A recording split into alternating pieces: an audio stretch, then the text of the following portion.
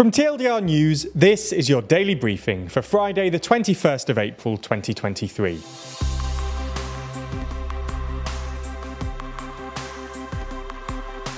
Good afternoon. In today's Spotlight story, we run through the news that Russia has bombed themselves. This isn't the only thing happening in the world though, so we'll run through three of today's other important stories. And in our exclusive Nebula section, I sit down with Rory and discuss the Dominic Raab report. But first, how and why did Russia bomb themselves? Late on Thursday night, a Russian warplane accidentally bombed the Russian city of Belgorod, around 40 kilometers north of the border with Ukraine. No deaths have been reported, but 3 people were injured and the blast appeared to have caused some serious infrastructural damage. According to Russian authorities, it happened at the intersection of one of the central streets, leaving a huge impact crater with a radius of 20 meters.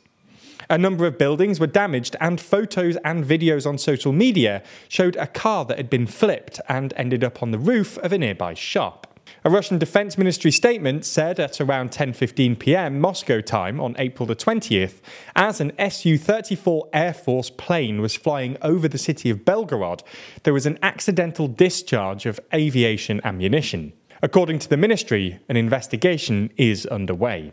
Belgorod is a city of nearly 400,000 people and is due north of the Ukrainian city of Kharkiv.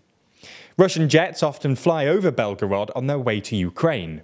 Thursday's incident is not the first since Russia invaded Ukraine more than a year ago. In October, a Russian warplane crashed into an apartment building in the southern Russian town of Yeysk, killing 15 people. According to Russian media outlet The Bell, at least 10 Russian military planes have crashed after malfunctioning since the invasion of February last year.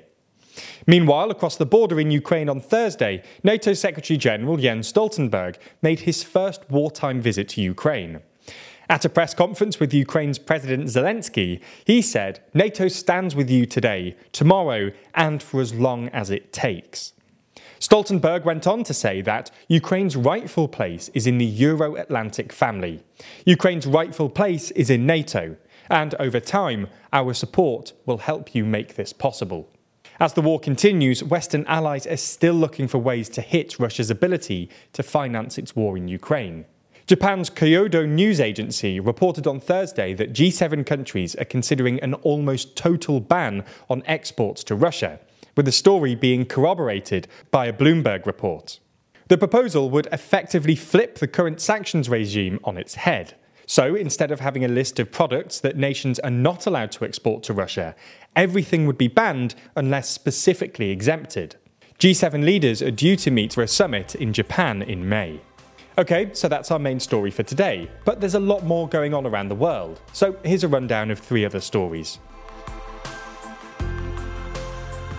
This morning, following a lengthy investigation into the behaviour of Dominic Raab, the Justice Secretary and Deputy Prime Minister, Raab decided to resign from government. In his resignation statement, Raab said that the report dismissed all but 2 claims that were levelled against him.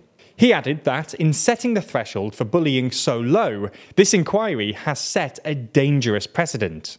In a follow-up 1,100-word article from The Telegraph, Mr. Raab claimed he was subject to trial by the media for 6 months. He also added that the investigator, Adam Tolley, KC, concluded that over 4.5 years, Raab never once swore or shouted at officials. The report is 48 pages long and was released at around 11:30 a.m. today. It looks into the specific allegations against Raab and whether he met the definition of bullying. We'll discuss the report on today's Nebula section. There's more on the way, but be sure to subscribe and ring the bell to make the daily briefing part of your daily routine, or just search for us on your podcast app to listen along. Chile's President Gabriel Boric has announced plans to nationalise the country's lithium industry. Boric, a left-winger who was elected in late 2021, says the Chilean state will be involved in the entire production cycle of lithium through public-private collaboration. The plans must be approved by lawmakers. Chile is the world's second largest producer of lithium, which is essential to things like electric vehicle batteries and green technologies. Any private company, Boric said, whether foreign or local, that wants to exploit lithium in Chile must partner with the state.